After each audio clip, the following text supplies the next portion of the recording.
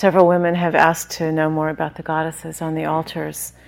And I want to just tell you my own experience with these goddesses. I've had a very ambivalent relationship with Buddha's statues, goddess statues. I've recently admitted to my ambivalence. And I was thinking about today, where's that ambivalence? I looked at these, these embodiments, and I was thinking, this is outrageous. Who would dress like this? I mean, if I hadn't met Prajnaparamita in Bali, where everything is outrageously beautiful, I could have never seen her. I would have been in extreme denial about her beauty. And then there's the more pertinent point of, they're too inaccessibly magnificent. How could I relate to this beauty? So I began to study them, noticing my aversion and sort of ambivalence. And I began to realize the importance of these Buddha figures, goddess figures in our midst, is that they offer the possibility, they suggest the possibility that the qualities which we are hearing about, which we intuitively sense or know, which sort of fleetingly pass through our awareness, are actually can be embodied in human form. And here, not only in human form, but actually in female form. So as I began to open to them and sit with them and move with them a little bit, I began to notice more than anything their hands. The way in which in each gesture, in each posture, the hands are held with such grace. There's the rice goddess. This is the Balinese rice goddess in this corner. The way she holds this stalk of rice, I have actually another rice goddess at home. It took me years of living with this rice goddess before I realized it wasn't part of her body. She's so connected to this stalk of rice, whatever the living reality that she's holding is like part of her body.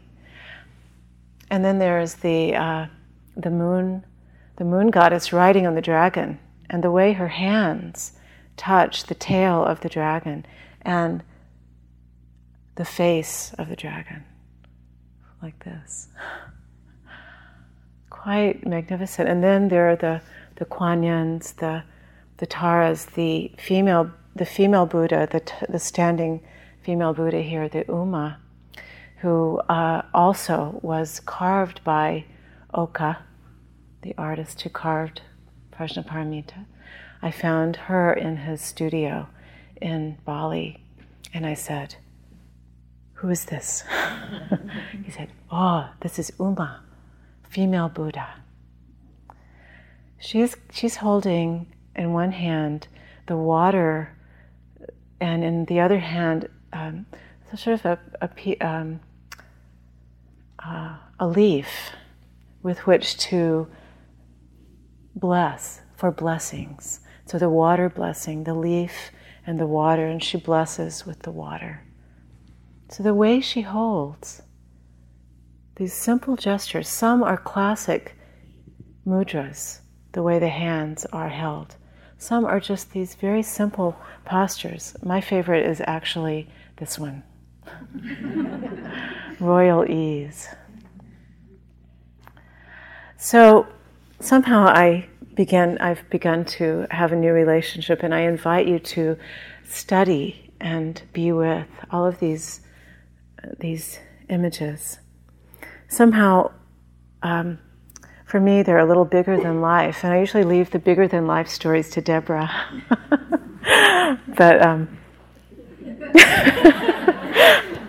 But tonight I have what I think what we might think of as the descent version of the hero's story, and it's a bigger than life story which comes back to me over and over again, and which I would like to share with you tonight. It's a very old story from the land of Samaria.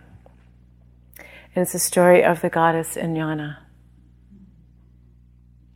A story about seeking wholeness, just as we enter into a retreat like this, into the spiritual path, seeking wholeness.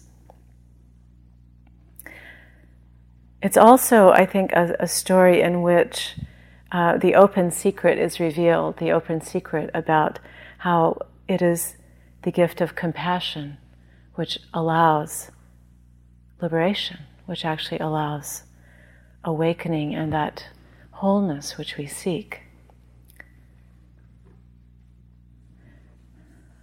And so I will also like to weave in the personal story, a story about my first backpacking trip into the Grand Canyon. Can you see it? So we begin with this story, which some of you will know, the story of the descent of Inanna. Inanna is the queen of heaven and the queen of earth. And she chooses to go down into the underworld. Her descent is an initiation, a spiritual journey. She doesn't know about the underworld, the great below, the great unknown. The underworld is a primal world, the matrix of all being. She's going to learn about the land of death. And so Inanna takes this journey because intuitively she knows that without this awareness, her understanding of life will necessarily be limited. There are times for each of us when we take up a path, we make a choice. A path of spiritual practice, a path of work in the world, a path of relationship or of solitude. And we choose that path because we intuitively know that our understanding of life is somewhere incomplete. So as Inanna did, we have each stepped out of our familiar world to come on this retreat, to this silence and to this solitude. Some way we've undertaken in these days the challenge of being with ourselves in a new way, of being with life in a new way, which is actually always unknown. There's something about retreats which is always unknown, even if you've done it 20 times or 20 years. And so before Inanna sets out on her journey, she carefully clothes herself in all of her symbols of power and identity. She has a crown. She has a lapis lazuli necklace. She has a breastplate. She has a golden bracelet, a robe, 7 ornaments in all. And in the Sumerian language, it's very interesting what these are called. M-E, me. Isn't that amazing? I had to find those 2 different sources to make sure this was not a joke or a misprint. In Sumerian, this word means the attributes of civilization or the attributes of identity. These were the symbols of her identity as a personal self, and of her individuality, of her separate self. It makes me think about how we each enter into a retreat space with our chosen accoutrements, which you may have considered a little or a great deal. Perhaps you brought some special ritual object or jewelry or a photograph or journal or a book that you tucked into your bag. All of the things which we think might help to support us, to take care of us as we enter into the unknown.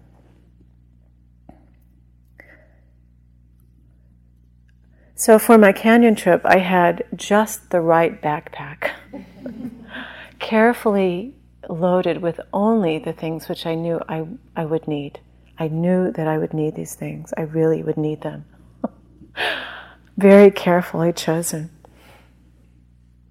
And for each of these journeys, there's a sense of simplicity, of taking just what is needed, just what will somehow care for us. Now, I want to pause here to remind you and myself that in the story of Inanna, as in all such timeless stories, we may choose to see all of the characters as parts of ourselves. So let yourself stay open to that possibility.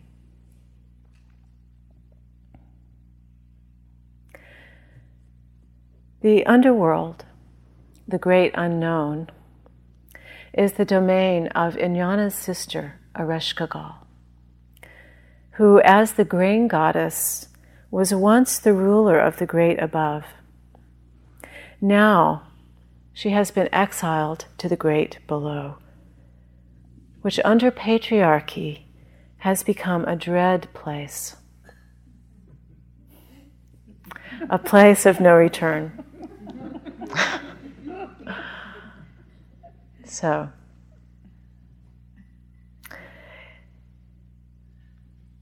in the underworld, Ereshkigal eats clay and drinks dirty water. Actually, no one's ever laughed at that part before. This is a really loosened up group.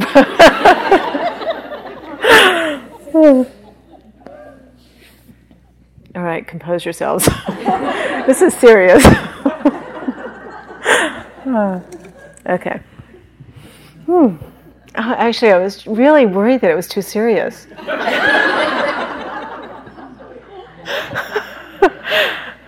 Is it my delivery? Okay. Ereshkigal's husband is dead. This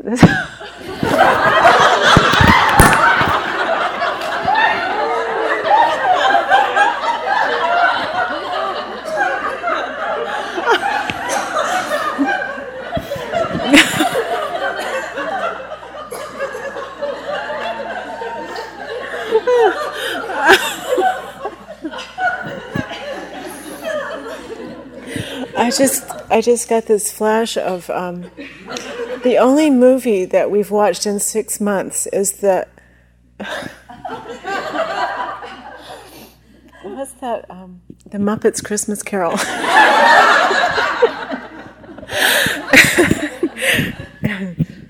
The Marleys were dead. Oh, dear. I'm sorry. This always happens to me in Dharma talks. I can't do it anymore. Oh, dear. They always put me at the end, so it's like comic relief, right?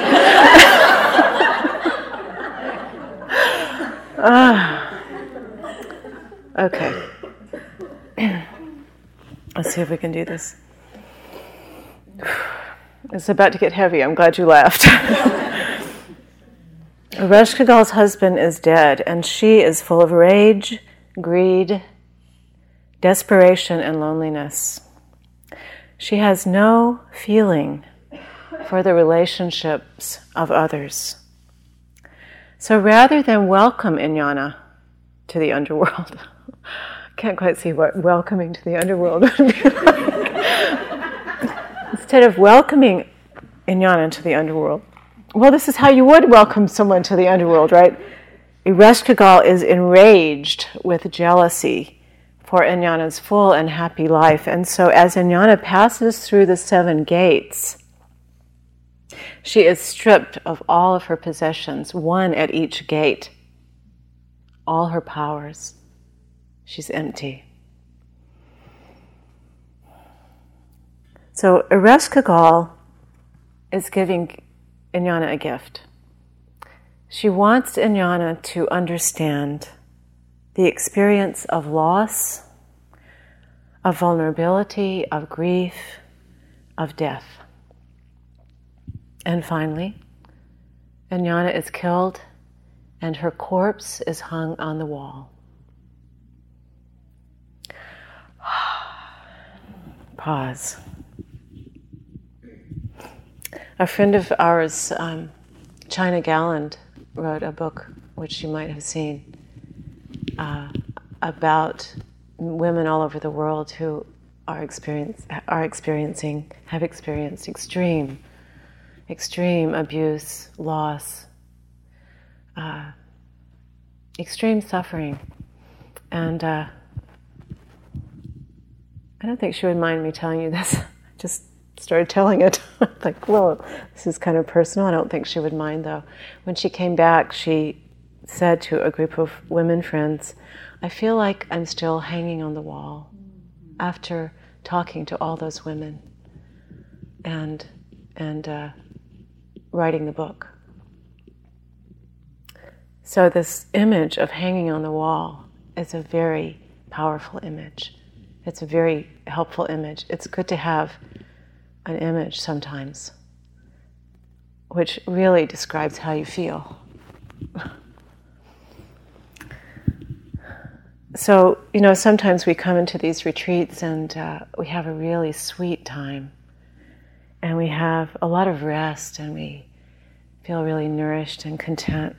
And then other times, we just get to go home to the darkness, to the place where the one who knows how to live in the outside world just dies. And the one who is competent and knows how to take care of things and how to make things happen in the world just has a chance to let go. And so there may be retreats, there may be days, there may be years, there may be an hour when we are each plunged into that place, our own underworld. Whatever it may be for each of us are moments of, or years of, or journeys of grief, of longing, our despair, our depression, our confusion. For each of us, it might take a different form. But in a retreat, we are often offered the opportunity to include in our awareness whatever we have not had the opportunity to include in the busyness of our lives. To understand that this too is part of life, that death is part of life, that grieving is part of life, and that finally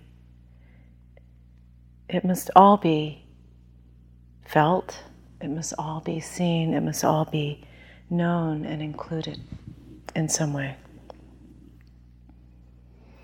And so now Ereshkigal goes into great pain. It is as if she's in mourning. It's as if she's in labor. She's crying out, "Oh, my body. Oh, my body." She's crying out, "Oh, my heart. Oh, my heart." She's crying out, "Oh, my back. Oh, my back." It does sound like a retreat, doesn't it? Oh. And it also sounds like birthing. Oh, my back. Oh, my belly. And so, meanwhile, up above, Inanna's servant realizes Inanna has been gone for 3 days. And before she left, Inanna said to her, if I'm not back in 3 days, go for help. And so, Inanna's servant goes to the God of wisdom. Now, another version of the story, I've read several, another version says that she went to the God of nature. So let's say she went to the God of wisdom and nature, which seems to fit, doesn't it? That those would be this one and the same. So she goes to the God of wisdom and nature. And the God of wisdom and nature sends two beings who are as big as flies and who are neither male nor female, and gives one of them the water of life and the other the food of life. And the God of wisdom and nature has also given these two beings the gift of compassion. And this is the turning point of the story, the key of the story, I think. These little empathetic beings have the gift of being able to stay present in the face of pain.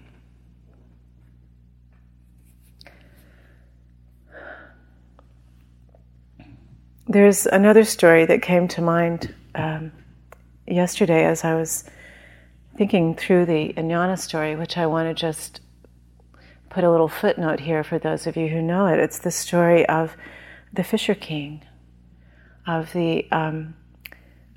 Percival going to look for the Holy Grail, and the Fisher King and the Lady of the Lake, and they're guarding the Holy Grail.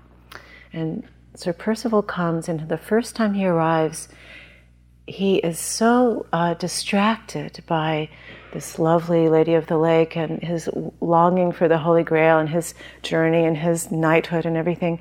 He doesn't notice that the Fisher King is lying, bleeding on his couch. And he's just, he doesn't ask the right question. He doesn't say the right thing because he has no capacity at that point for love, for compassion. He doesn't even see the wound. And as the story goes, he has to go through a long journey of awakening before he can know that, before he could be present enough in that moment to just, Uncle, what ails you?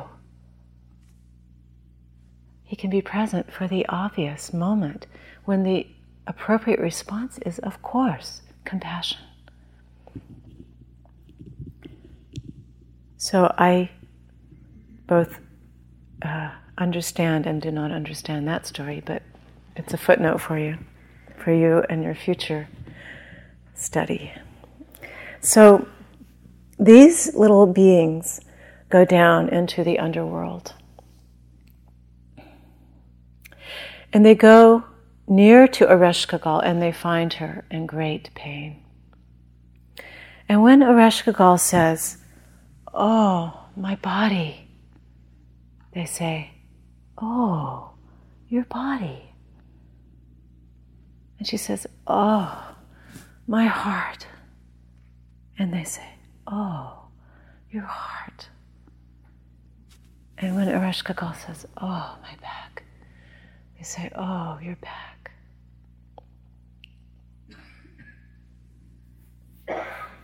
And pretty soon Ereshkigal notices this. She notices them. She says, "Who is this moaning and groaning with me? Who is this?" She says, "Who are you?" It's this little, she somehow is realizing, "Oh, how can I thank you? I'll give you a gift." And they say, "We don't want a gift. We just want that corpse on the wall." And she says, "Oh, that is your queen." And they say, "We know. We just want the corpse." And so they pour the water of life on Inanna's corpse. And then they give Inanna the food of life, and she begins to awaken. And Inanna begins to return to herself in this new form. And she begins to get ready to leave. And as the story goes, there is a rule that no one can leave the underworld unless someone takes their place. And so the story goes that Inanna's husband must go down, and then his sister must go down. So the story is, each of us must go down at some time into the great unknown to learn about death and grief. Just as there are seasons of the year, there are seasons of our lives, seasons of our hearts. So, now we've returned to the Grand Canyon. The trip I took into this canyon was actually a side canyon of the Grand Canyon. It was a canyon called the Little Colorado. And it was a trip which none of us in this group had ever made. But we had heard about it. We'd heard stories about it from a friend. And he promised, let's see, what is the phrase that I was hearing several times? Scenic, let's see, I can't remember exactly, something like spectacularly scenic or something like that. Travertine pools, tidal pools at the bottom of the canyon after the journey, along the edge of the side of the canyon, winding down at the bottom. It was promised there would be these beautiful pools. Now, mind you, it was June, a little late to be going into the desert, but it was the best time we had, and we were really, really excited about this. I was the least experienced of the group. I had more experience with inner journeys than with wilderness journeys. I had the sort of image that it would be something like a meditation retreat. So that was as far as I got with my ideas. But I had my backpack, so I was ready. It turned out to be a little more like the descent of Inanna than I had anticipated. There turned out to be no real trail.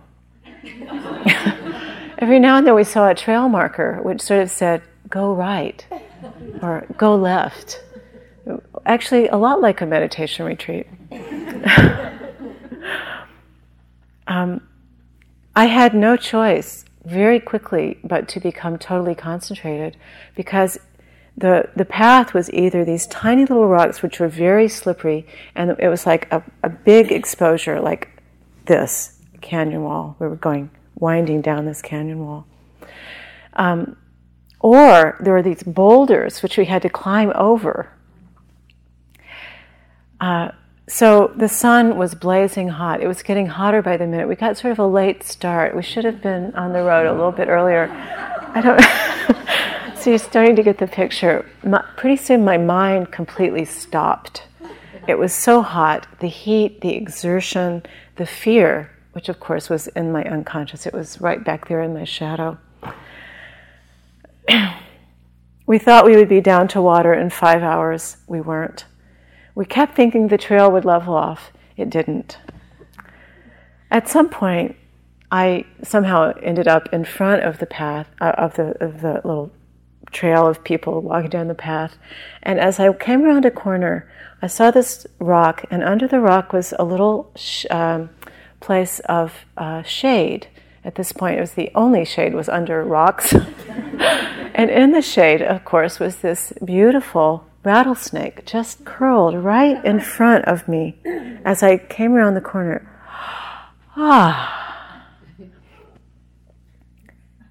It shook me. It did something. I don't know what it did. It did something. It kind of woke me up. It kind of terrified me. I realized I was in the desert and it was really hot, and I was still walking, and I wasn't thinking. I was sort of in my body, but not much. It was about this time, and I was unaware of how much I needed to rest. And since my mind had stopped and I was sort of disconnected from my body, I really didn't realize how shaky I had gotten. And about this point, I lost my footing and fell. And I rolled as far as the nearest scrubby little bush, which stopped me, which is about 30 feet.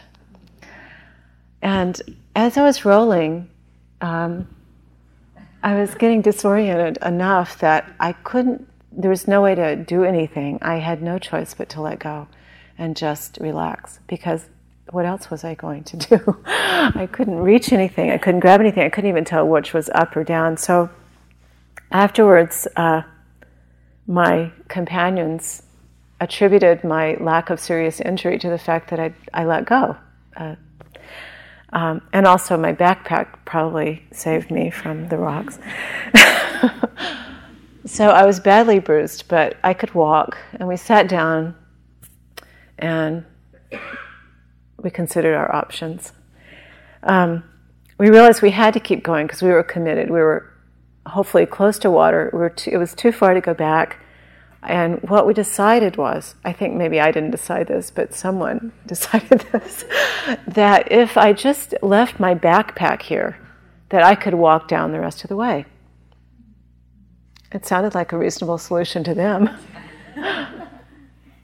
So we took out my sleeping bag and something else, a couple other little items that somebody decided I needed.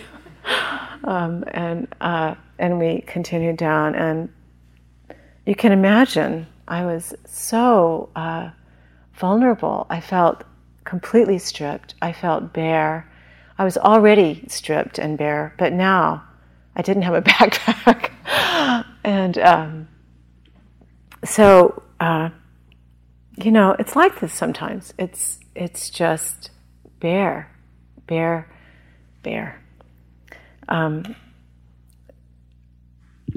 My favorite description of this is from T.S. Eliot. He called it a condition of complete simplicity, costing nothing less than everything. We may not have to literally lose our things. We may not necessarily have to lose all of our identities, but it seems that as we awaken to the nature of life, we get the message different ways, different, often not so easy ways, that we just can't hold on to anything, that nothing is permanent. We can't hold on to, nothing is permanent in the way that we have thought, that we can't stake our identities on what we have, on our bodies, on our companions, that everything is really fragile, that life is just so fragile. And in a moment, everything can change. So as we made camp for the night, we finally did find some water. It wasn't exactly pristine travertine pools with, bubbles coming out of limestone or anything, but there was enough water that we could purify it and replenish our supplies. So we made camp for the night. I was dependent upon others for warmth, for food, for cover. And here were these empathetic companions offering me the best of what they had. Their precious water, their dried strawberries. I can still remember the taste of those dried strawberries. I was so touched by those gifts, those simple gifts. Someone gave me a down vest to use as a pillow, to roll up and turn into a pillow. Expressions of their compassion, their understanding. Yes, it's hard sometimes. It's hard. They stayed with me. It was about this time, as I was lying on a rock in the sun, and the sun was beginning to set, and everyone else was making camp, and I was just kind of checking to see how big the bruise was going to be, that I started to think about Inanna. And I realized, as someone said, sometimes you need a story more than food. It helps to have a story, to know someone else has also gone into the unknown and faced her fears. Not just any someone, but the goddess. And so we can realize that we too have a choice. In that moment we can face our fear as the goddess. In our meditation practice, we give this gift to ourselves. We give each other this gift just by being present, just by staying in the room, actually, with each other. And by staying open to whatever arises, to all the struggles, to all the adventures. We sit with everything here.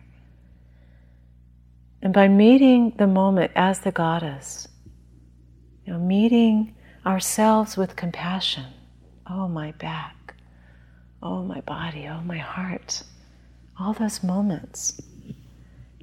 Gradually, we begin to come back to life.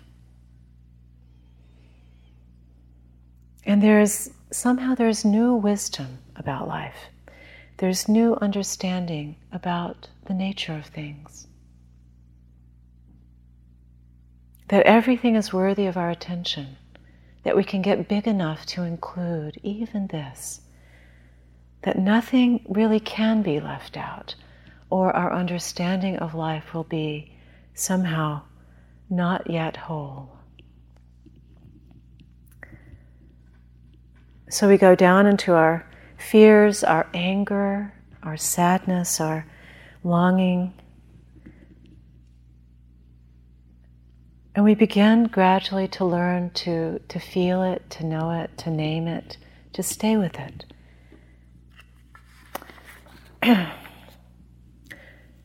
The morning that we walked out of the canyon, I woke up early, and there wasn't any planning in this, but I think also I didn't have much to get ready. I didn't have anything. So I got ready. I said, I think I'll start walking up. We were down in the canyon, and of course the path up was going to go like this. We could see the path from where we were, and I said, I think I'm just going to get started. And so I led the way out. I started off. I realized, I can find the markers. I see this. I do see the trail. I kept my companions in sight, but I just very gently began to make my way up at my own pace.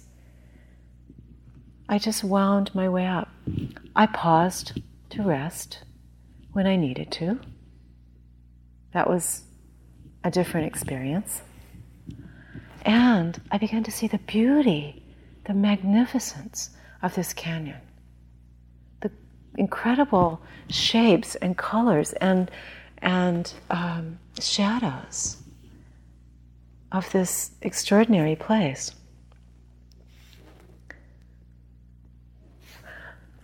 Also, I understood by this time that there was only one way out, which really helped me with my commitment. And I also knew the consequences of not walking mindfully step by step and not pausing to rest myself as appropriate. So Inanna also returned from the great below. She returned with a more complete understanding of life and of death. She could now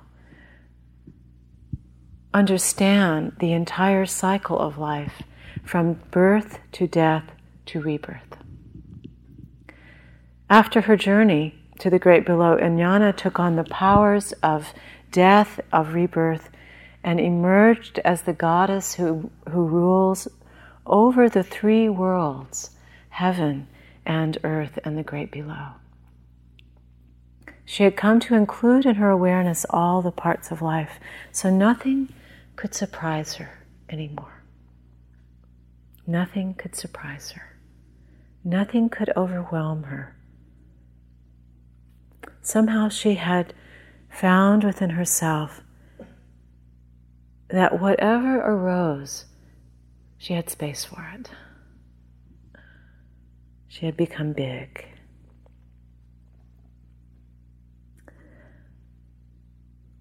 I want to just make a footnote here that one of the important aspects of the story is that Inanna chose to undertake this initiation. She chose it. This makes it much easier for her to receive, to surrender to the lessons, to integrate the lessons. As the story goes, when it's her husband's turn, her husband's sister's turn to go down into the underworld, they resist, and it's much more difficult for them.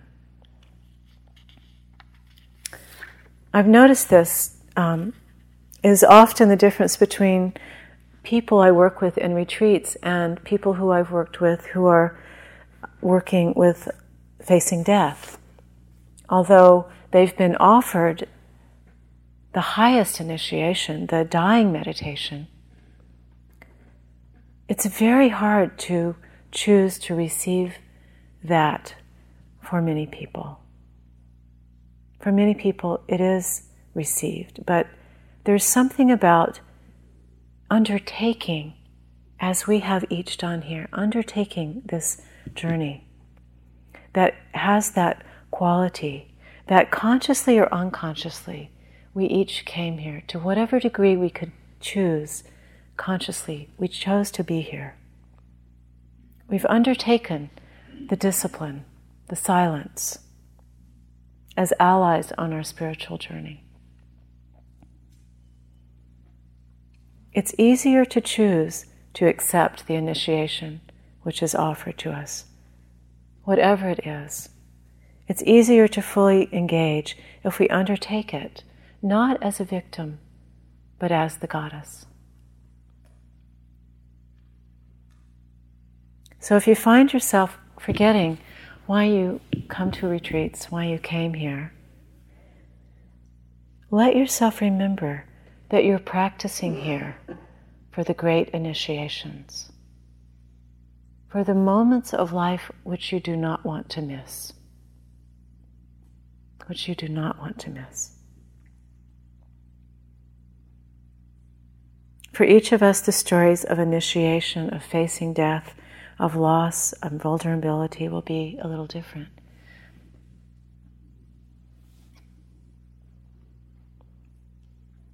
But somehow we're practicing for the moments when we don't want to space out, when we don't want to miss the next step. Maybe it's the moment of seeing your child, of a moment of seeing yourself clearly, a moment of seeing the beauty of the world, a moment of falling in love, moments when you don't want to go away.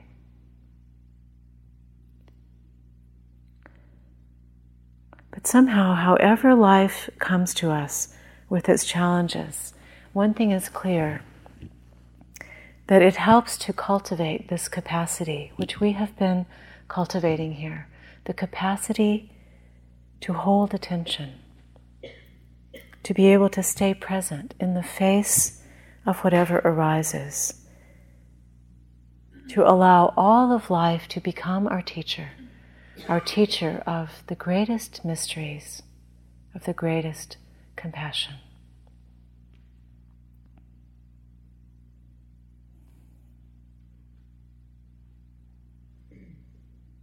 So let's just be quiet for a moment, just as you are.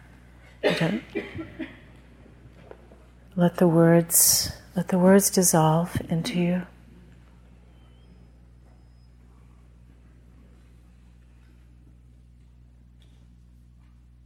Into the space which holds us all.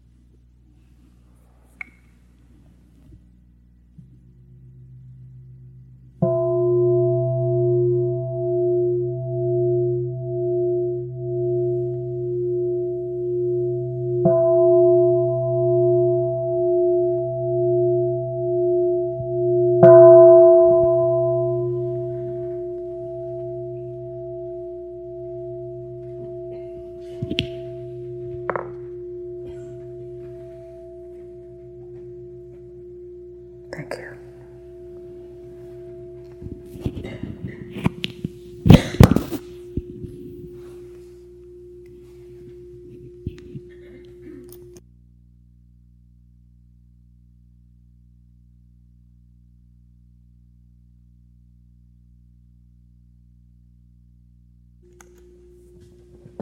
So please take just a few minutes to stand and go out. Many of you left your stick, as you were asked to do, outside, and get your stick for the ritual and come back in and take your seat. In about 5 minutes, we'll start the ritual.